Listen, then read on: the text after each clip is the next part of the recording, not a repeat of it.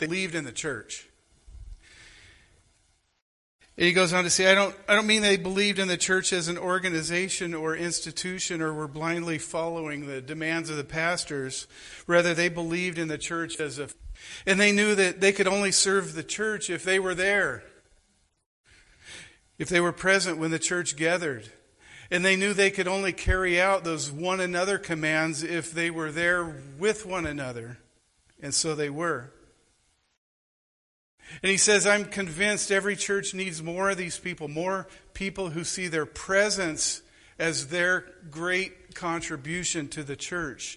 The local church doesn't need people of outsized talents or rare abilities as much as it needs normal people with full-out commitment. Your church and my church can thrive only when there's a dedicated core who make it their mission to be there, to make their main ministry the ministry of presence. And we, as we go through Nehemiah 11 and 12, we're going to see the importance of the ministry of being there.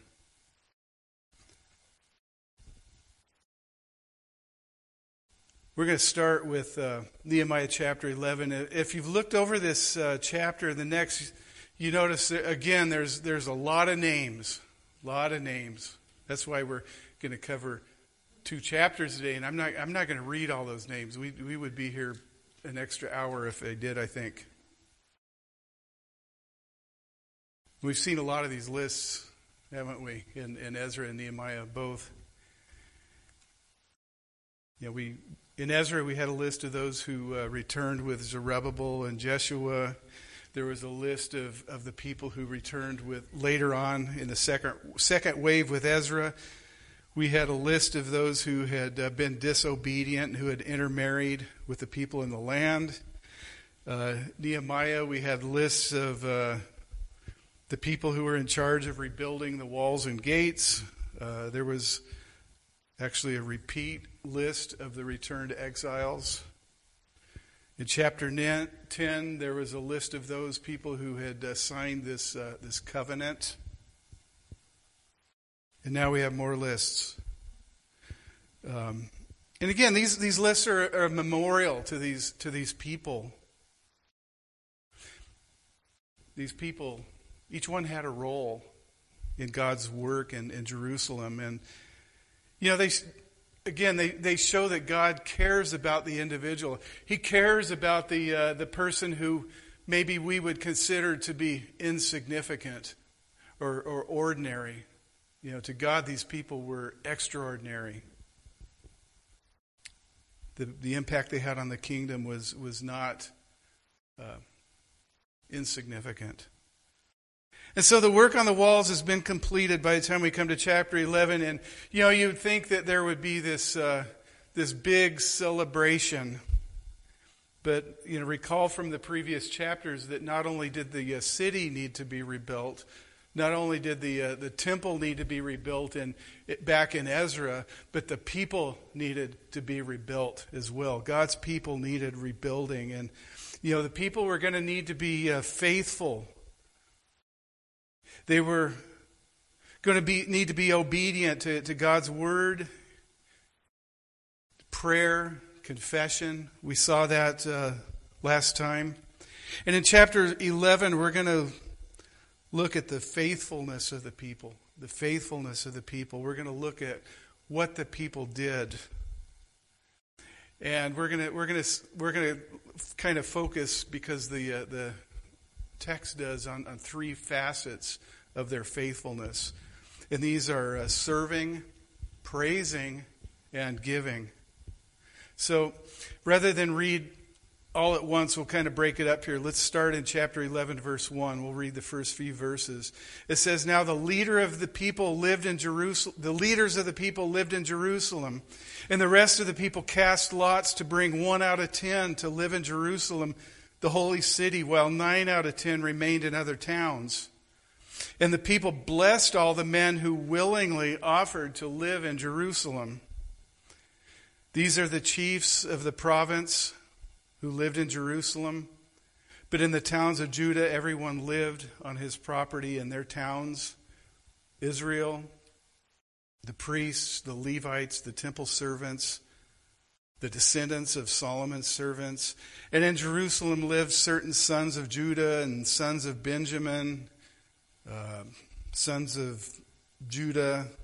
In verse 6, it lists the sons of Perez who lived in Jerusalem. They were 468 valiant men, it says. Chapter 7, these are the sons of Benjamin. We're not going to read all these. What I want to focus on is these facets of faithfulness that we see in these people. And the first facet of faithfulness is that of serving. Serving. And the first area of serving is the ministry of presence. Just being there. Jerusalem needed people, but there weren't enough to populate the city. When the people returned from exile, I guess it makes sense they would want to return to their hometowns. I think we would all probably feel more comfortable and most comfortable doing that. The towns where their ancestors had grown up, perhaps the towns where they had property. They were experiencing really the same, in Jerusalem, the same kind of thing that Tim Challies was talking about in this church. Not enough people. So chapter 11 begins by talking about the people living in Jerusalem. The leaders lived there. That's a good thing. There were some people, it said, who lived there voluntarily. And it says the people blessed those ones who chose to live there voluntarily. It says that the people blessed them. They were appreciated. They were highly honored by the people. But even with these, there was a shortage. More people were needed for the city. And so they had a lottery. They drew lots to choose 1 out of 10 people. It's kind of a tithe of people. 1/10. Remember back in chapter 7, it said the city was wide and large, but the people within it were few, and no houses had been rebuilt. Something needed to be done. And when I read this, I think back to when Jerusalem was destroyed, and when the temple was destroyed, it was sacked. And in the book of Lamentations, the writer, who is Jeremiah, starts out talking about this empty city. He says, "How lonely sits the city that was full of people. How like a widow she has become. She who was great among the nations, she who was a princess among the provinces, has become a slave. She weeps bitterly in the night with tears on her cheeks. Among all her lovers, she has none to comfort her. All her friends have dealt treacherously with her. They have become her enemies." That was a picture of Jerusalem before we started studying Ezra, before the return. And things are a lot better now. The temple has been rebuilt, the city walls, the gates. The people have come together in this prayer of confession, signing this, putting their names to this covenant. Things are better. Good progress has been made, but here's the thing. Still not enough people. And a city is not a city without people. People were needed to live there. There was this little city when we lived in Nebraska. It was south of us, Union, Nebraska. I bet nobody in here has ever heard of Union, Nebraska. It was built because of the railroad, and I think the railroad rerouted or something, so there's this town with railroad tracks going through it. Storefronts, everything all boarded up. It looks like a ghost town. There's still people living there. I looked it up this morning. I think it said there are 280-something people there. But it's really kind of a shell, an empty shell of a city. Small city. It never was real big. But to make Jerusalem alive again, to rebuild the houses, to make this city once again a city, providing support for the infrastructure of the temple, providing workers for the temple, the worship services. You know, Jerusalem in the Bible is called the city of God. It's precious to God. It's vital in God's redemption plan. You know, this city is where the Messiah, several hundred years later after this, 400 years later, would walk. Outside of the city gates is where our Lord, our Savior, would die. Very significant is this city, and right now is this temple, which is where God goes to meet his people. The people were important. It was important that they'd be there. And how does this speak to us as a local church, as a local manifestation of the body of Christ? You know, does it matter if we come and meet together? Yes. You know, I think one of the tragedies of the pandemic a couple years ago was that many people have gotten into the habit of staying away. And I've talked to a lot of these people. They say, "Well, I go to church online. I go to church online." That's not being there. That's not assembling. Hebrews 10:24-25 talks about this, about the assembling of the people of God. It says, "Let us consider how to stir one another up and to love and good works, you know, not neglecting to meet together, as is the habit of some, but encouraging one another as all the more you see the day drawing near." Even back then in the first century, in the early church, people were in the habit of staying away. So back to Nehemiah, there were people who lived there. It talks about how they served, what they did. So the second part of serving, the serving, faithfulness of serving, is actually doing the work. And Nehemiah talks about that. Verse 12 talks about the priests who did the work of the house, the Levites who were over the outside work of the house of God. Verse 19, there were the gatekeepers who kept watch at the gates. Verse 22, the sons of Asaph, the singers who were over the work of the house of God. And you know, these, by the way, were paid for by the pagan king of Persia.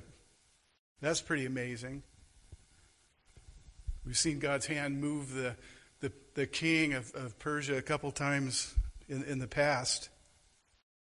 You know, besides the people listed, there were many more, many who aren't even mentioned here, many tasks that are not mentioned here, countless other things that people were doing every day to keep the temple and the city functioning.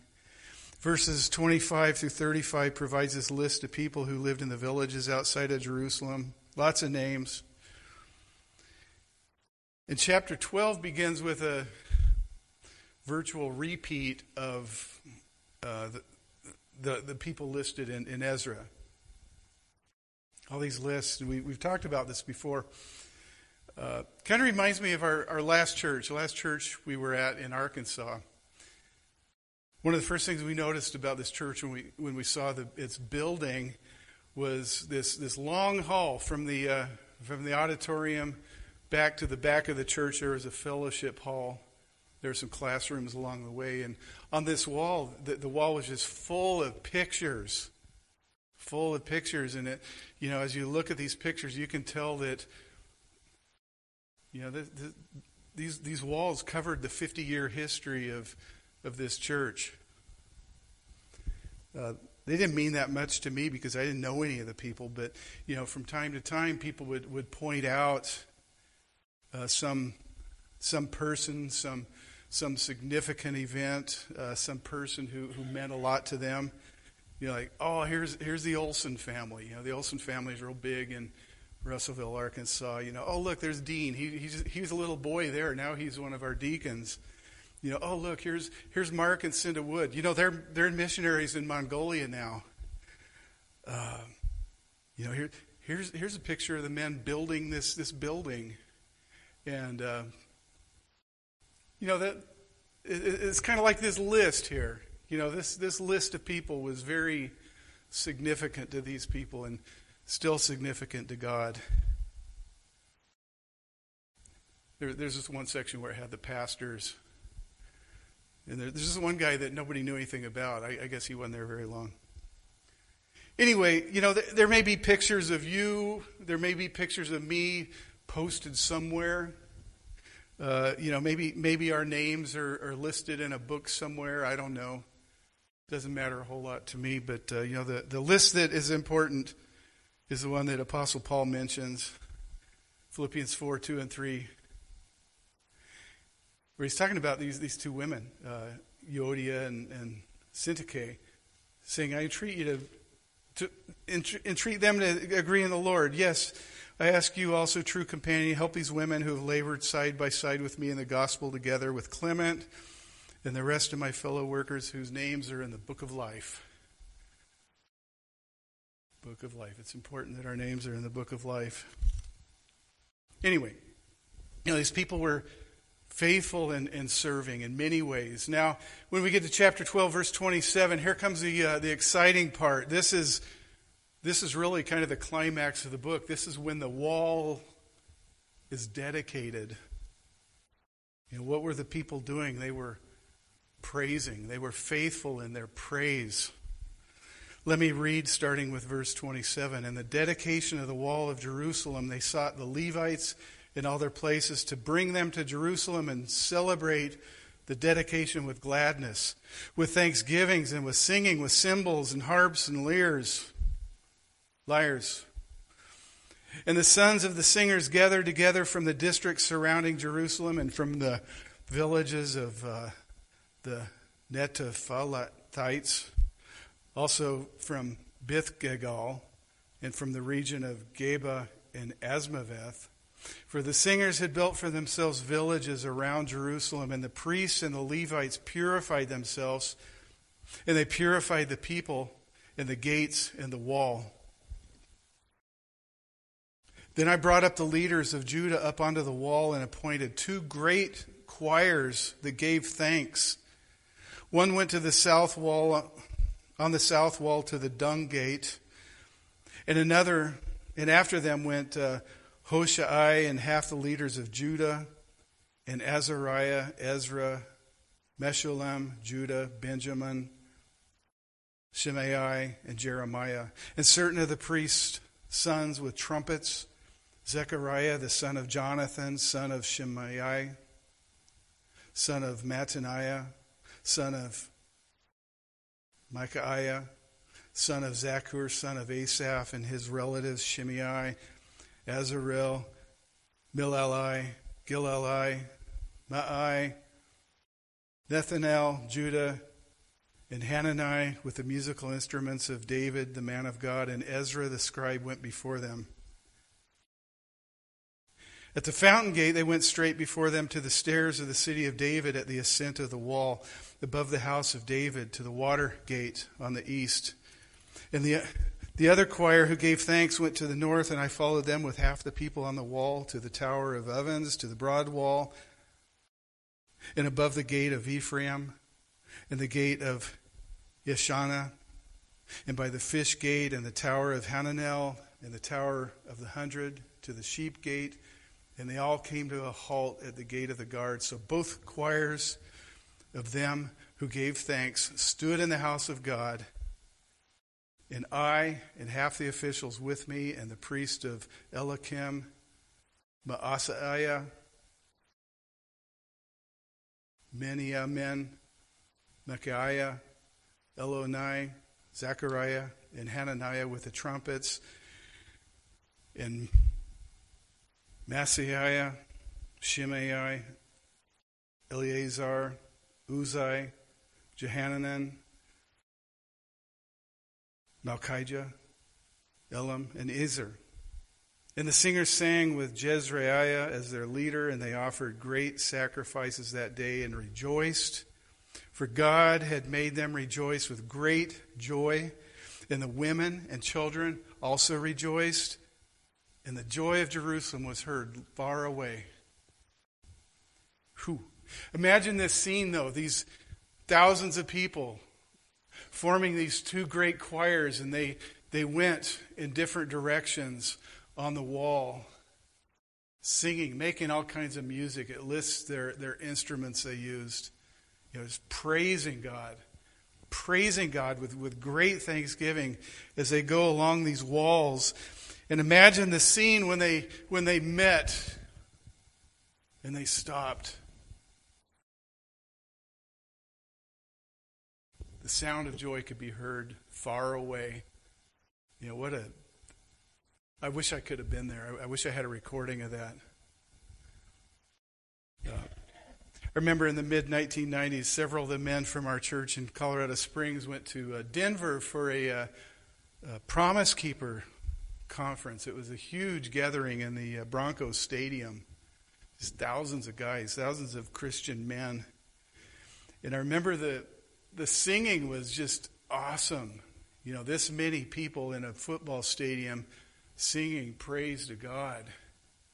I'll never forget that.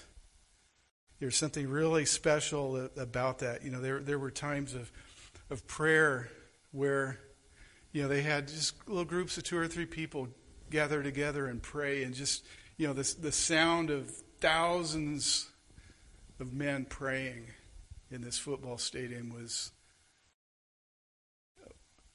overwhelming almost. Prayer and praise and being faithful in prayer and praise. I remember the time thinking of that passage in Revelation where we see this scene before the throne. Revelation 7, 9 through 12. After this I looked, and behold, a great multitude that none could number. So many more than would be in this football stadium, from every nation, from all tribes and people and languages, standing before the throne and before the Lamb, clothed in white robes with palm branches in their hands, and crying out with a loud voice, "Salvation belongs to our God who sits on the throne and to the Lamb." And all the angels were standing around the throne, around the elders and the 4 living creatures, and they fell on their faces before the throne and worshiped God, saying, "Amen.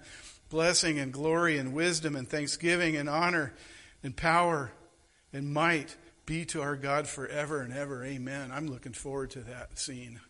We're going to be part of that. That's going to be great.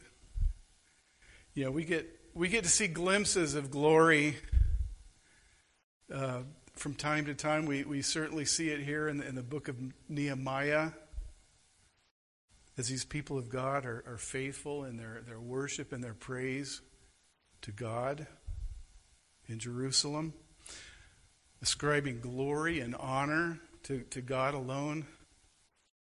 And the joy of Jerusalem was heard far away. So these people were faithful in service, in praise, and the last area we're going to look at is faithfulness in giving.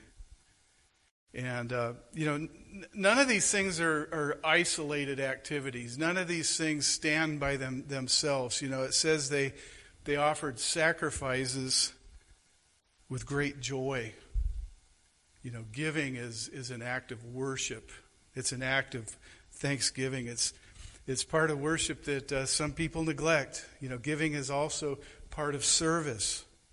These things they're all intertwined. Verses 44 to 47 of chapter 12 demonstrate this.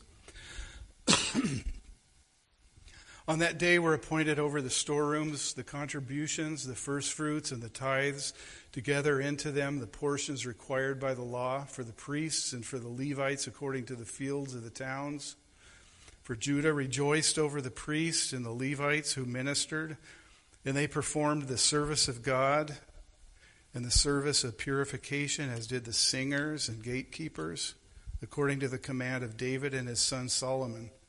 For long ago, in the days of David and Asaph, there were directors of the singers, and there were songs of praise and thanksgiving to God. And in Israel, in the days of Zerubbabel and in the days of Nehemiah, gave daily portions for the singers and the gatekeepers, and they set apart that which was for the Levites.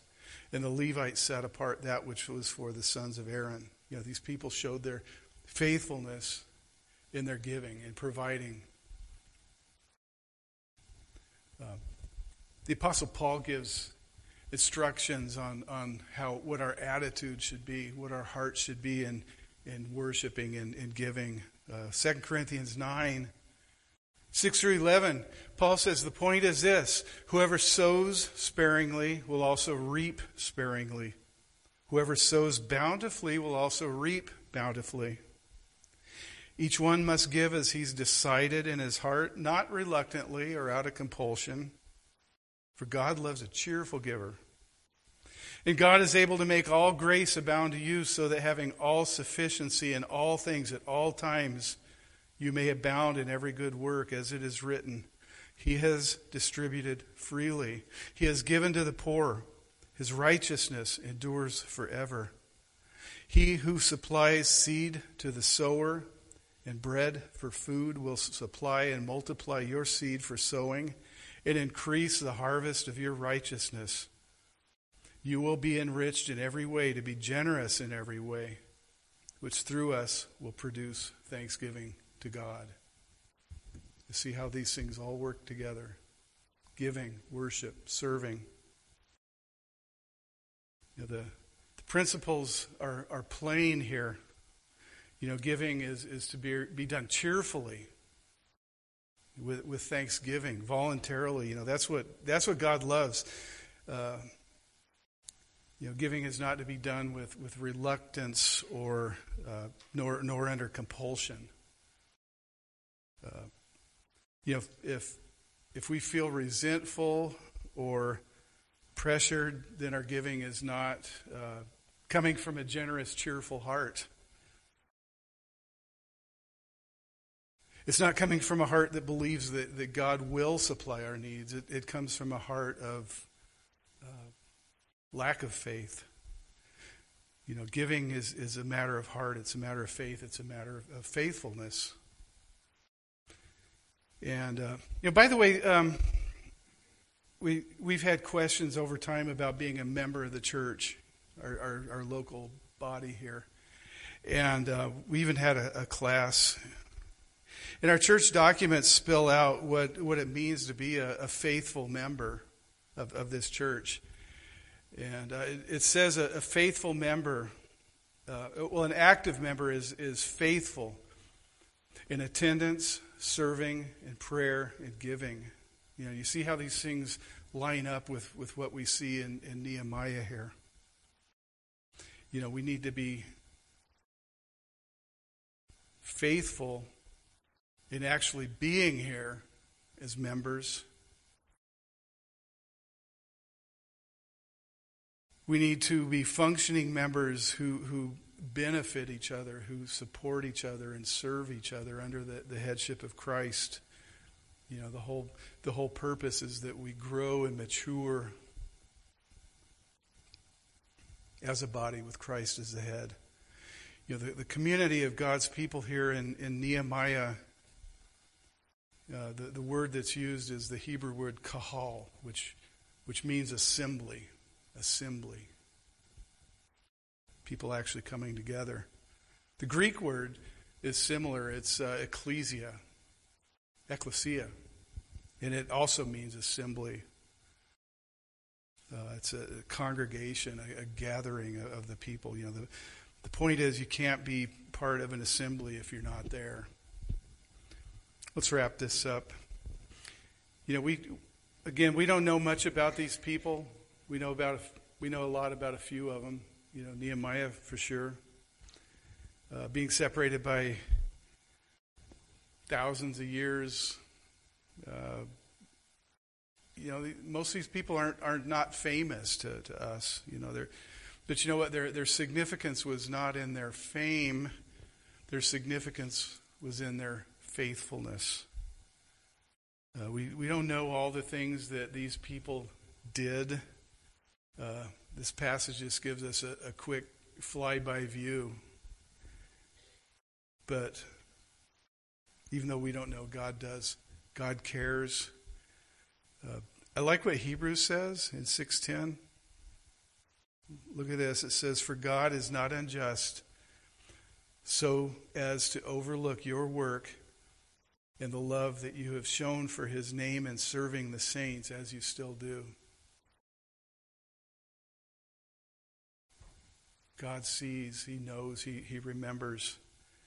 And I'm always amazed in this church at all the things that happen that I don't even know about. Many times, things that happen behind the scenes. So many of you are so faithful, and you're not doing it for recognition. And that's not important, is it? Not important that we're famous, but essential that we're faithful.